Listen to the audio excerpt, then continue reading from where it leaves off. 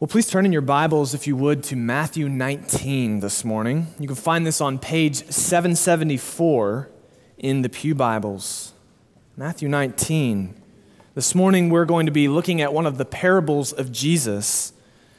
A parable is it's an earthly story with a heavenly meaning.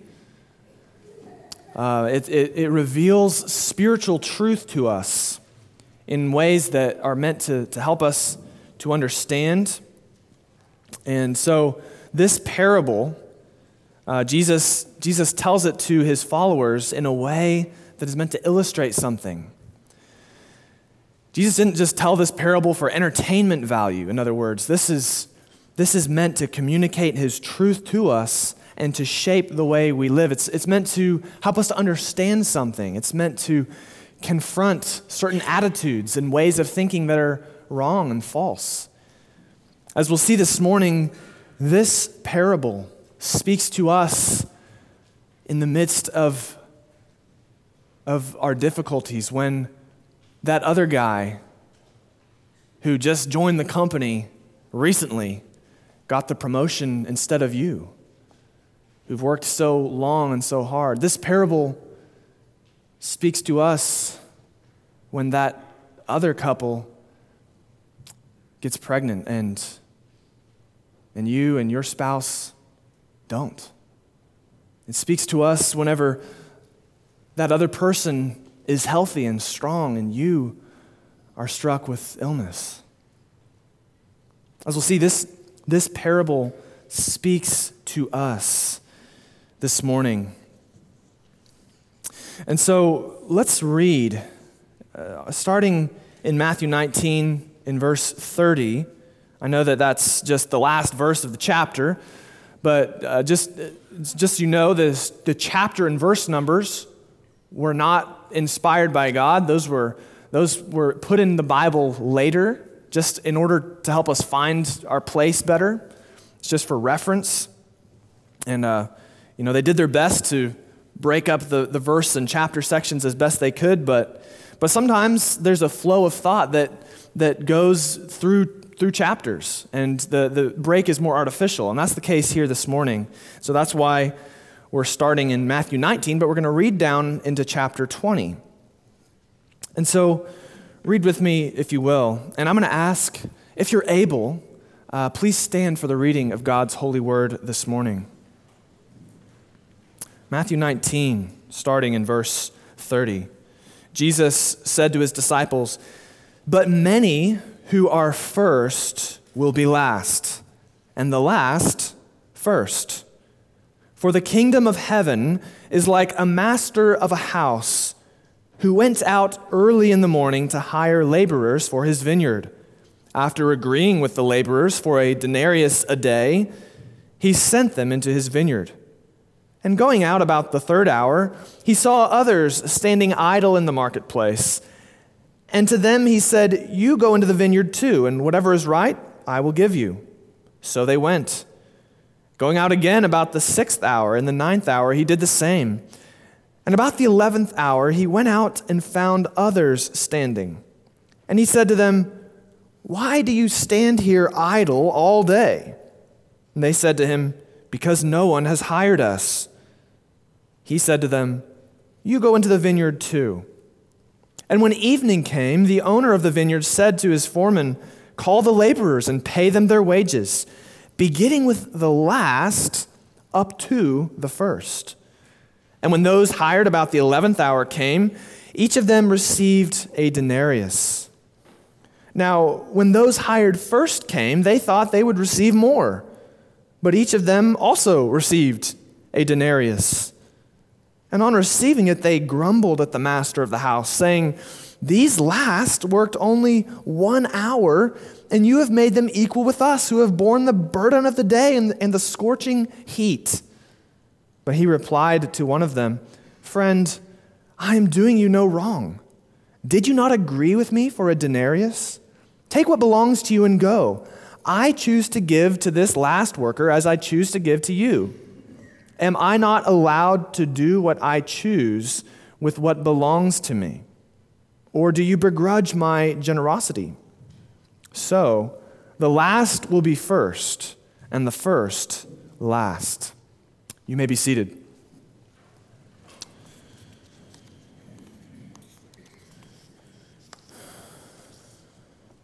Well, as we consider this parable, the key to rightly understanding its meaning, its message, will be to understand it in its context. We must ask, why did Jesus choose to tell this story here, in this context? What was it that he was trying to illustrate? What was it that he was trying to explain or to correct? And we have the context. We have Jesus' previous conversation with his disciples that led to him telling this story.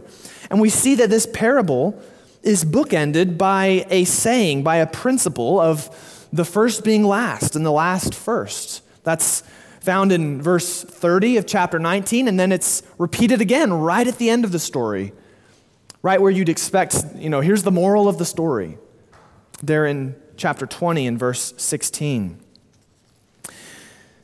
So this parable is meant to explain and clarify and illustrate this principle of the first being last and the last first. And it's meant to also illustrate what the kingdom of heaven is like. So Jesus is trying to explain to his followers, here's how it is. But why did Jesus see the need to say this principle in the first place? Why did he say, why now, at this point in his discussion, would he tell his disciples, but many who are last will be first, and the first last? Let's backtrack a little further, back into chapter 19. And if you recall last week, we considered the tragic case of the rich young man who walked away from Jesus, who chose treasure on earth, his possessions, instead of treasure in heaven, who faced with the choice between losing his earthly wealth and following Jesus, or keeping his wealth and not having Jesus. He chose his money. He chose his house. He chose his things. He didn't trust Jesus enough to make him everything. And after that, Jesus warned about the danger of riches and made the point that salvation is only possible with God. It's impossible with man. Not only for the rich, but for all of us. But the disciples, after Jesus had made that point there towards the end of chapter 19, their minds turned back to those treasures that Jesus had promised the rich young man, follow me and you'll have treasure in heaven. And Peter, speaking up for the disciples, he says in verse 27, he says, "See, we have left everything and followed you. What then will we have?" And Jesus answered, and he replied that they would not be worse off in the end. They would not be losers for having given up whatever they'd given up in order to follow him. Far from it.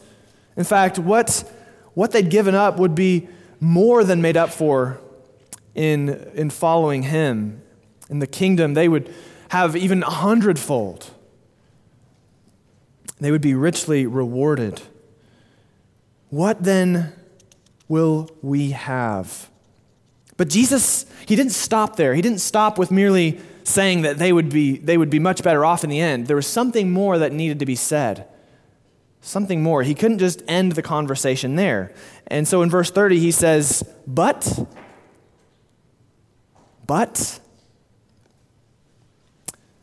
and then he gives his principle. But many who are first will be last, and the last first.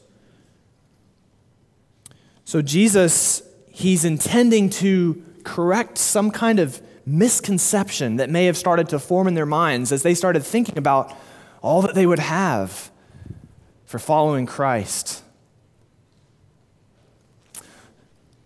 Let's consider this morning the story itself, and then we'll consider its lesson, and then thirdly, we'll think about what it means for us. So those will be kind of our three movements this morning. We're going to take a closer look at this story, then we're going to consider its main lesson, and then we'll apply it to ourselves. What does it mean for us this morning? So first of all, let's look at the story itself. Well, the shadows of night were just beginning to retreat before the rising sun. But the master of the house, he was already awake and dressed, and he was headed into town, headed to the marketplace. It was there that the day laborers would be gathered, ready to be hired for the day, hoping to be hired to work the harvests on the larger plantations. The master of the house, we're told in verse 2, he got to the marketplace, he agreed with some laborers for a denarius a day and sent them into his vineyard. It was a fair price, a common wage for a day's work. As the morning sun boldly ascended, the vineyard began to move with activity as the laborers moved about among the long rows of grapevines, heavily laden with clusters of juicy grapes. A good start to a good day. But 3 hours later, 9 o'clock in the morning, the master of the house goes out again. He goes out again, and verse 3 tells us that he saw others standing idle in the marketplace, presumably waiting to be hired. And approaching the workers, he directed them to his vineyard as well. And he didn't haggle with these over how much he'd pay them. He simply gave them the assurance that whatever was right, he would give them. The men, either particularly desperate or simply trusting their new employer, they went off to his vineyard without further delay. The day was still young, and there was much to do.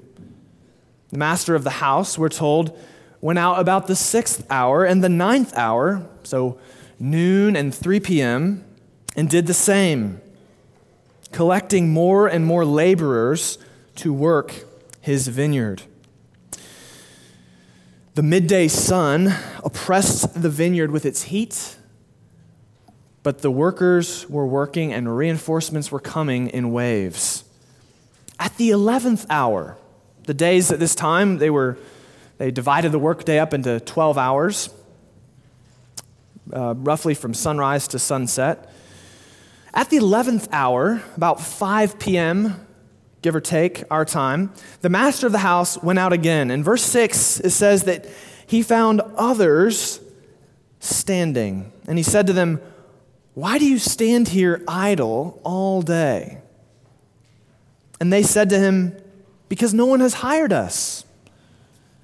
Here were the men passed over by the other employers, the last round draft picks, the ones that no one else seemed to have room for. As these men had waited, they hadn't been idle all day by choice. Each coming employer had caused their hopes to rise. Maybe this one will have work for me. But then their hopes would be dashed once again as they were passed by and others were hired instead. As they answered the master of the house, "No one has hired us. That's why we're standing here, because no one has hired us." At this time, day laborers had no real social safety net to catch them if they went unemployed. There wasn't like welfare or social security in the same way that we have it today. They would have faced a lot more uncertainty here in ancient Judea. One Bible scholar, R.T. France, notes that the day laborer did not even have the minimal security that a slave had in belonging to one master. In such a setting, no work meant no food for the family. So, they would go out and work the harvest, but as soon as that job was done, they were back to unemployed until they found the next job. That was kind of the condition of these day laborers. And so when they went without work, and because they were generally paid by the day at this time, not getting work one day meant not getting paid, and hence you might not be able to buy groceries that day. Might not be food on the table. The sun was descending into the west, and each minute brought home the crushing reality of not having work, of not knowing where employment would come from, of not knowing how they would provide for their families. But surprisingly, as this stranger walks up, this master of the house, with only 1 hour left in the workday, he hires them, and he sends them off to his vineyard as well. The sun was beginning to set. The shadows were growing long as this last band of laborers entered the vineyard. And they must have gotten some confused looks as they, with their clean hands and faces, joined in with the dirtied, sweat-drenched workers who'd borne the burden of the heat of the day. And perhaps this last group had just found their place, just gotten oriented, and just begun to work when it was quitting time. The foreman came and called the workers to get paid. But interestingly, we see that he called this last group first, following his master's instructions. Now you can imagine as they walked up to the table to get paid, you can imagine their speechless elation as they were each handed a full day's work. And once they got over the shock, they probably stuttered out their thankfulness, their surprised gratitude to the master of the house.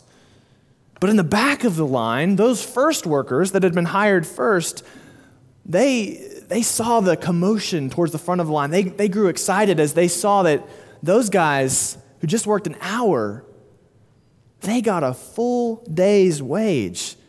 And they began to think, well, what might we have? We've worked 12 times as long as they did. You could imagine them standing at the back of the line as the others are getting paid, rubbing their hands together, whispering excitedly to each other. Man, we're going to get about half a month's worth of pay off of this one day of work. But their excitement quickly melted away when they received each man their usual day's wage of 1 denarius. Verse 11 says, "And on receiving it, they grumbled at the master of the house, saying, 'These last worked only 1 hour, and you have made them equal to us, who have borne the burden of the day and the scorching heat.'" These guys, they barely broke a sweat. You're paying them as much as us? Now, we may relate to these first workers. We can understand their complaints. I mean, how often have you been perhaps seen others treated in a way that you're like, well, they don't deserve that. I deserve that. These Johnny-come-lately workers showed up just before quitting time, and they receive as much as we do, who worked a solid 12 hours in the heat of the day. It didn't seem fair. In fact, it wasn't fair, was it? Well, finally, the master speaks. Verse 13 says, "But he replied to one of them, 'Friend, I am doing you no wrong. I'm doing you no wrong.'" You see, their grumbling was due to what they saw as an injustice. That's not fair. And the master speaks directly to that. Right off the bat, he says, "Listen, I'm doing you no wrong. No injustice has been committed here. I am doing you no wrong. Did you not agree with me for 1 denarius a day? I'm just holding up my end of the bargain." Of course, they couldn't deny it. They would have no case in a court of law. That's what they'd signed up for. They couldn't really claim that they'd been cheated. The landowner, the master of the house, he defends his contractual integrity. He'd paid them exactly what he agreed to pay them. And then he defends his own property rights. Verse 14 says, he says to them, "Take what belongs to you and go. I choose to give to this last worker as I give to you. Am I not allowed to do what I choose with what belongs to me?" It's a good point. It's a good point. Why are they getting mad about what somebody else does with his own money? Lastly, the master switches from defense to offense on the complaining laborers. Verse 15, "Am I not allowed to do what I choose with what belongs to me? Or do you begrudge my generosity?" Do you begrudge my generosity? A more precisely literal way of rendering that is captured by the King James Version. It says, Is thine eye evil because I am good? Having an evil eye, as one commentator put it, that would have been a biblical image for stinginess and jealousy. Having an evil eye means to be stingy or jelly or jealous or envious. Their standards of fairness, these first workers, their standards of fairness didn't leave much room for undeserved acts of generosity, especially when it put those who were less deserving on the same level with them. Even if technically they hadn't been done any wrong, they hadn't been cheated, they just didn't like the fact that others were being shown such generosity, more so than they were shown. They didn't like that. They were too stingy and begrudging and envious to appreciate the master's kind generosity to the last workers. If generosity meant that others would be, in their words, made equal to us, they didn't like that, since they'd judged those others as not being deserving of such treatment. They couldn't appreciate the beauty of grace, the beauty of generosity. The master, he exposes their prideful sense of entitlement. They'd forgotten their place, and they'd gotten mad about what another man had done with his money, and all because they thought that he ought to treat others as they would treat them. Meaning that, they thought, this man is treating those people better than we would treat them. That's not right. He should do what we would do. In their spirit of entitlement, they felt that if the master was going to be that good and that generous to those guys, well, then he better pay up. He owes us 12 times as much.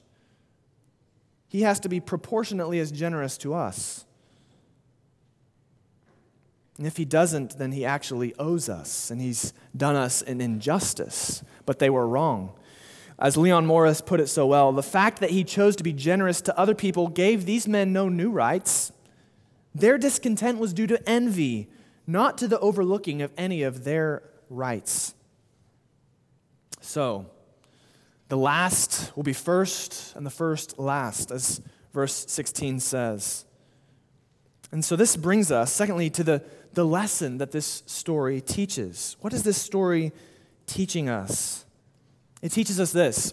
If you want kind of the main lesson, it's this, that we should not think that God owes us in proportion to how much we've served Him in comparison to others. God doesn't owe us in proportion to how much we've served Him, given for Him, suffered for Him, in comparison to others. Picture this.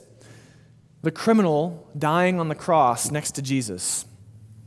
He lived a life of crime, so much so that he'd earned an appointment with the most horrific and shameful form of execution that the cruel Romans could invent. And even there, as he hangs in agony in the most cruel and inhumane torture, he admits, speaking to his fellow criminal, we are receiving the due reward of our deeds. He's being real there in Luke 23. He's admitting, as bad as this crucifixion is, we deserve it. They must have been pretty bad criminals. But this lowlife, this career criminal, this one who had made the streets dangerous at night, makes a final plea to the man on the middle cross. He says, Jesus, remember me when you come into your kingdom. And Jesus said to him, truly I say to you, today you will be with me in paradise. And this unnamed man of the world, a man of violence and deceit, a man who'd made the streets dangerous at night, who had no time to make up for all the bad he'd done, to make up for his career of hurting others and scamming and cheating and robbing and murdering, only time for a prayer of mercy. This man, this last place Christian in the 11th hour of his life, goes straight up to paradise with God. forgiven. His record whiter than snow, though his ledger had once been stained with too much red for him ever to have scrubbed clean. He was washed by the soul-cleansing blood of the very man from whom he'd asked that final favor. He's justified before a holy God. He got the righteousness of Christ put to his account. He's in on the merits of Jesus. And there he is with Moses and Abraham and Daniel and all the heroes of the faith. There he will be in glory with Peter and Paul, with the martyrs like Polycarp, who had many years after his conversion served Christ and who died for his faith, with Perpetua, who bravely faced death in the arena, not for her sins, not for her crimes, but out of faithfulness to her Savior. What had this man done?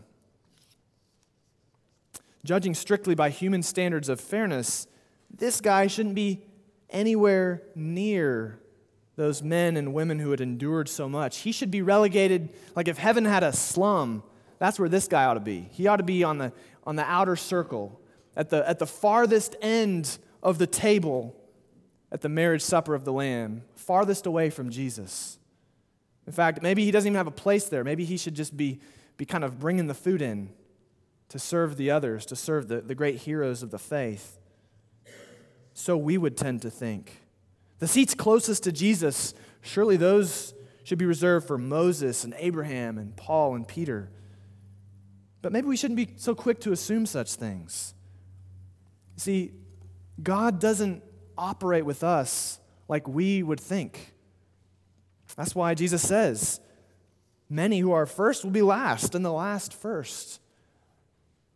There will be much that surprises us, much that is unexpected based on what we tend to think of as fair. God is a gracious God. Simply because one was so much more unworthy of God's grace, that doesn't mean that they shall have so much less of it. Grace, after all, is, what is it? It's unmerited favor. None of us deserve it to begin with. Now, I don't know exactly the order of events and the way in which the Lord will reward us in the paradise of God. But considering this parable, don't you think it would be just like Jesus to welcome this thief from the cross first, even before he welcomes Moses and Abraham? Wouldn't this just highlight and further demonstrate that all of us are saved by his grace? All of us were unworthy, and that he owed us nothing, but it gave us everything as a free and generous gift. See, God, he doesn't owe us in proportion to how much we've served him, given for him, suffered for him in comparison to others. In fact, God doesn't owe us, period. Full stop. He does not owe us. We owe him our very breath. We owe him our perfect and absolute obedience as the creatures that he has made. According to the scriptures, he made us for himself. And we've lived as though we exist for ourselves so much of the time. Because of our sin, we owe him the just penalty of offending him.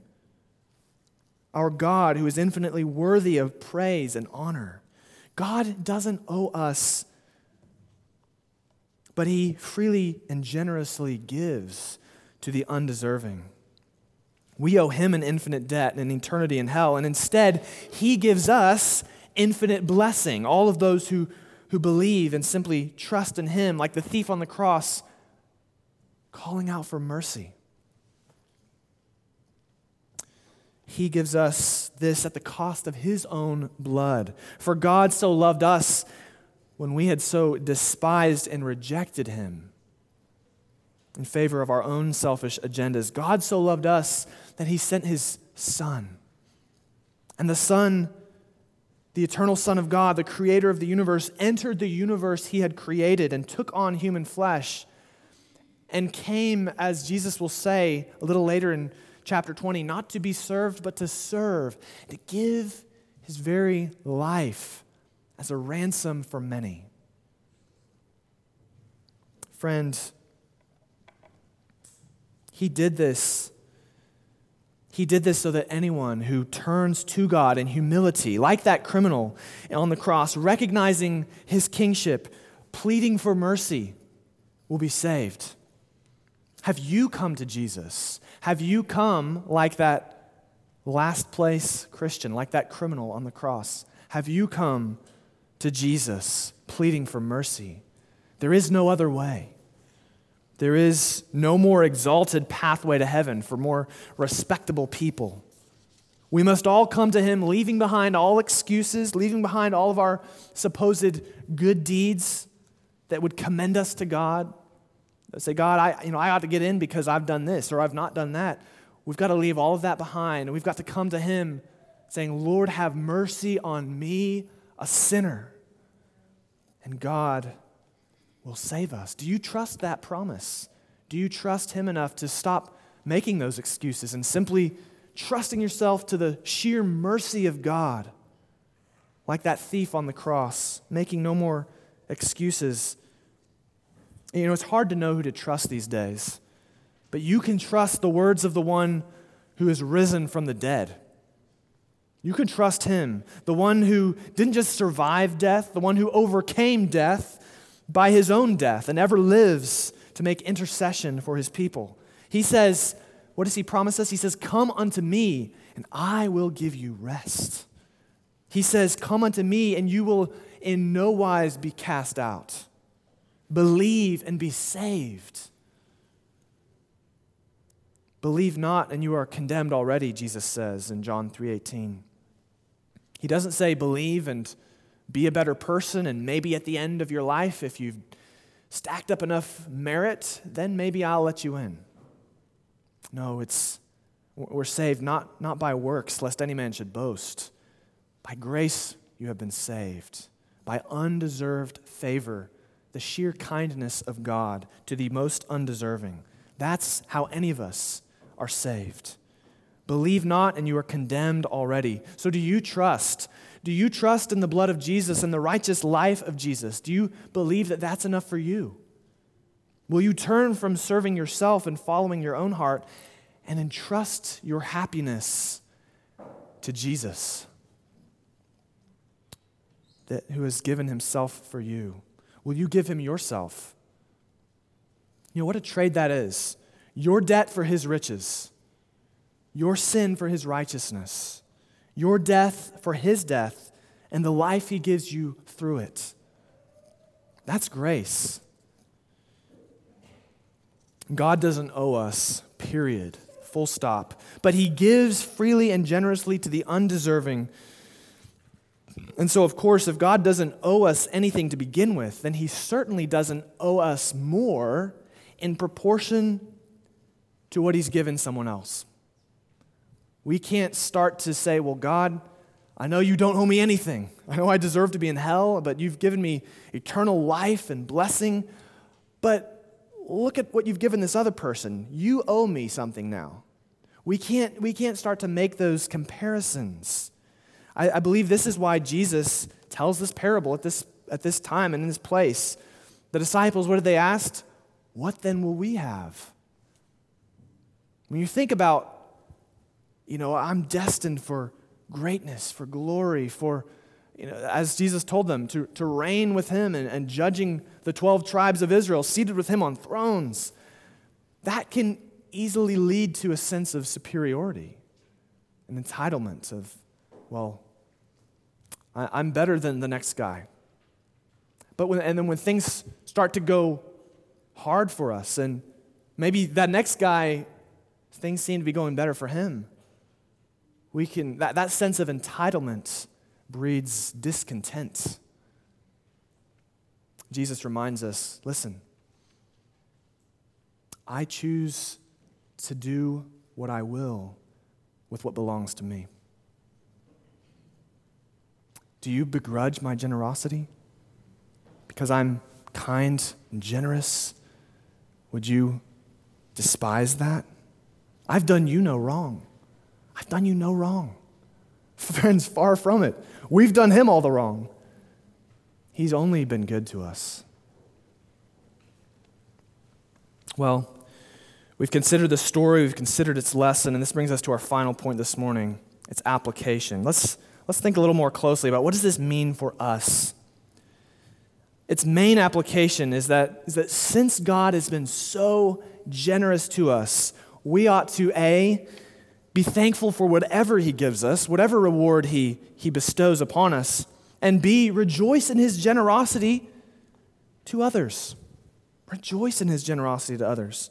We ought to be thankful for whatever he gives. This parable reminds us of the grace by which we stand, and it warns us against growing entitled and grumbling and complaining when we don't get what we foolishly think God owes us.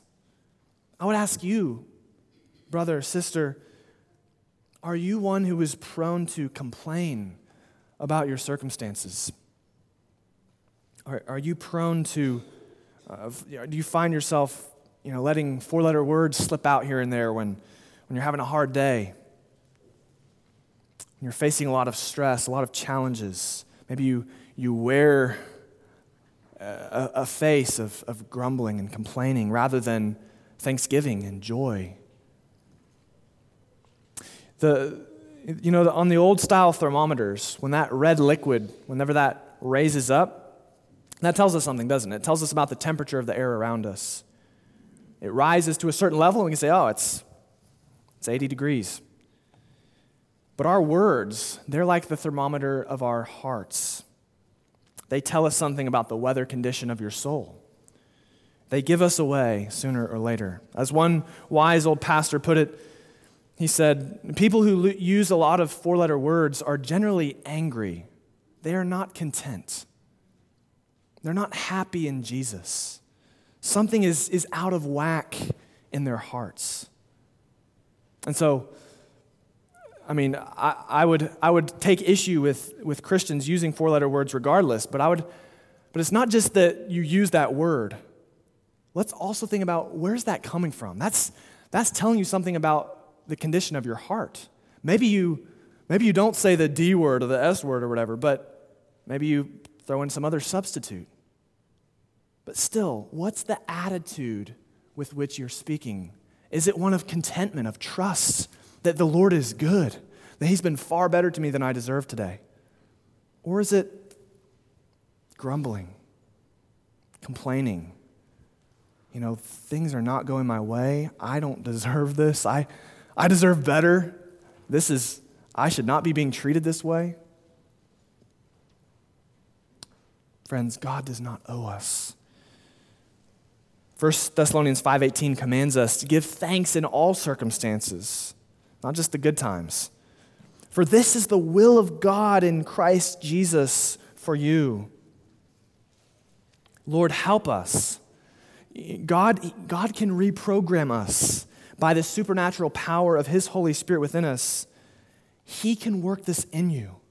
Believer, don't make peace with your sin. Don't believe the lies of the world that, this is just my personality. I'm just prone to complain. Well, maybe you are, but guess what? You've got the power of God within you. And he's powerful than your personality, more powerful than your personality, and more powerful than your propensity to grumbling.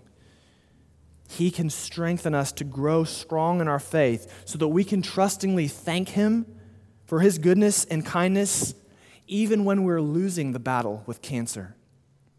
Even when we don't get the promotion that we'd been working so hard to get. Even when we don't pass the test. Even when the ongoing strain of a family member, who knows just how to get under your skin. He can give us strength to rejoice and give thanks even there.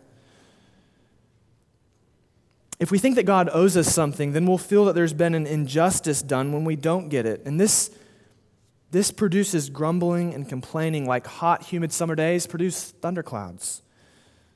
We must not allow this prideful sense of entitlement to grow up within us as if God owes us in proportion to others, so that we become envious when he's generous to them, so that when your life seems to be going worse than those around you, you perhaps sink into self-pity. And you have an ongoing conversation within your soul about how much you've been wronged and how others, I can't believe they don't even notice what I'm going through. They don't feel sorry for me. I am one to be pitied. I have been done such wrong. The universe, I'm a victim of cruel fate. Friends, I speak from experience. I know what that's like. But if we have Jesus, if you've been delivered from the domain of darkness and saved from the wrath to come, if you've been qualified to be an heir of the inheritance of the saints in light in the paradise of God, if you've been given the Holy Spirit of God as a guarantee of your inheritance, if Christ's very blood has been poured out generously for your pardon, in light of all of that, is there really any room to be feeling sorry for yourself? Is this not because we're so weak in our faith that we can't see beyond our circumstance? We forget the love of God. Lord, help us. This is why we need to read our Bibles. This is why we need to read our Bibles, because they give us a view beyond our immediate life circumstances. They remind us, these scriptures remind us of what God has done for us in the past, what He's doing for us today, what He's going to do for us in the future. They fuel our faith so that we can rejoice in the power of the Holy Spirit, even when things aren't going our way. Remember Paul, he wrote from prison, facing possible death. He said, I have learned in whatever situation I am to be content. I know how to be brought low and how to abound in any and every circumstance. I have learned the secret of facing plenty and hunger, abundance and need. I can do all things through Him who strengthens me. It wasn't that Paul was so strong, like Super Paul there in the dungeon, but it's through Him who strengthens me. And believer, you have the same God to strengthen you. You have the same God that strengthened Paul for contentment and joy as he was shivering in the cold with an empty stomach on the dungeon floor, sleeplessly awaiting who knows what in the morning, maybe his execution. Friends, we must and we can, by the power of God, be thankful in whatever circumstance God leads us. God is a debtor to no one. God is a debtor to no one, and because of that, we should also rejoice in His generosity to others. Far from begrudging His generosity, far from being envious and taking offense and grumbling when we don't get what they got, we ought to celebrate it. We ought to admire God for His graciousness. And so let me just speak to the kids in the room for a moment. I know how it is. How come our friends get to do that? Why can't we do that in our family? How come they get to go there and we don't? In those moments, listen, Jesus wants you. He wants you to rejoice in His kindness, in His generosity, even when you're not the one that's getting it. God is good enough, He's great enough that He's to be admired even when we aren't the ones on the receiving end of His kindness. His goodness is enough for us to appreciate. And so I would just encourage you, kids and adults in the room, pray for strength to love God for who He is, not just for what He gives you. And be thankful for who He is, even when you're not the one that's getting the good gift in that moment. God is worthy of worship and praise for each act of His kindness, even the ones that aren't directed towards us. So Romans 12:15, it calls us, rejoice with those who rejoice. Rather than being envious of them when they receive a special blessing from the Father, we should rejoice with them, enter into their joy. This is what He calls us to by the power of the Holy Spirit. And friends, just in closing, I want to encourage you that we're all going to fall short in this.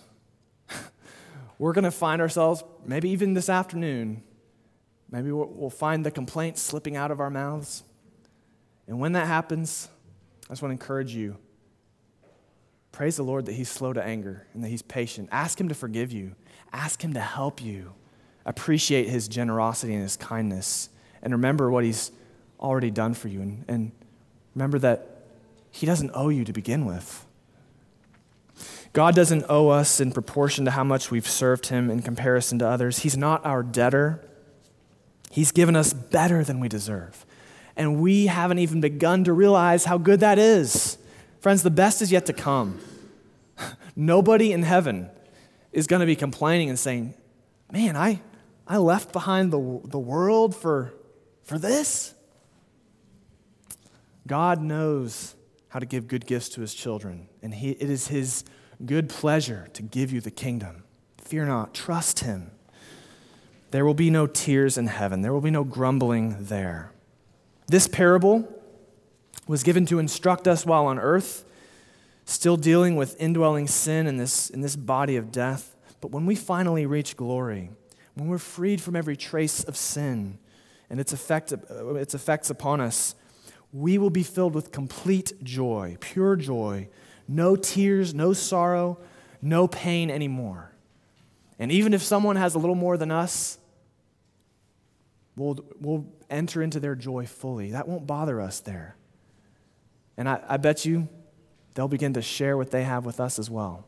There will be no tears in heaven, no grumbling, no complaining, only fullness of joy for everyone who has left behind this world and followed Christ. Let's pray. Heavenly Father, strengthen us, Lord, to believe your promises, to recognize your kindness to us, that you don't owe us anything, Father, and help us to appreciate what you do promise to give us, that you do promise to reward us richly for our service, Lord, for the service that you empower us to do. And Lord, help us to also rejoice when others receive blessings, to rejoice with those who rejoice. We pray all of these things in Jesus' name. Amen.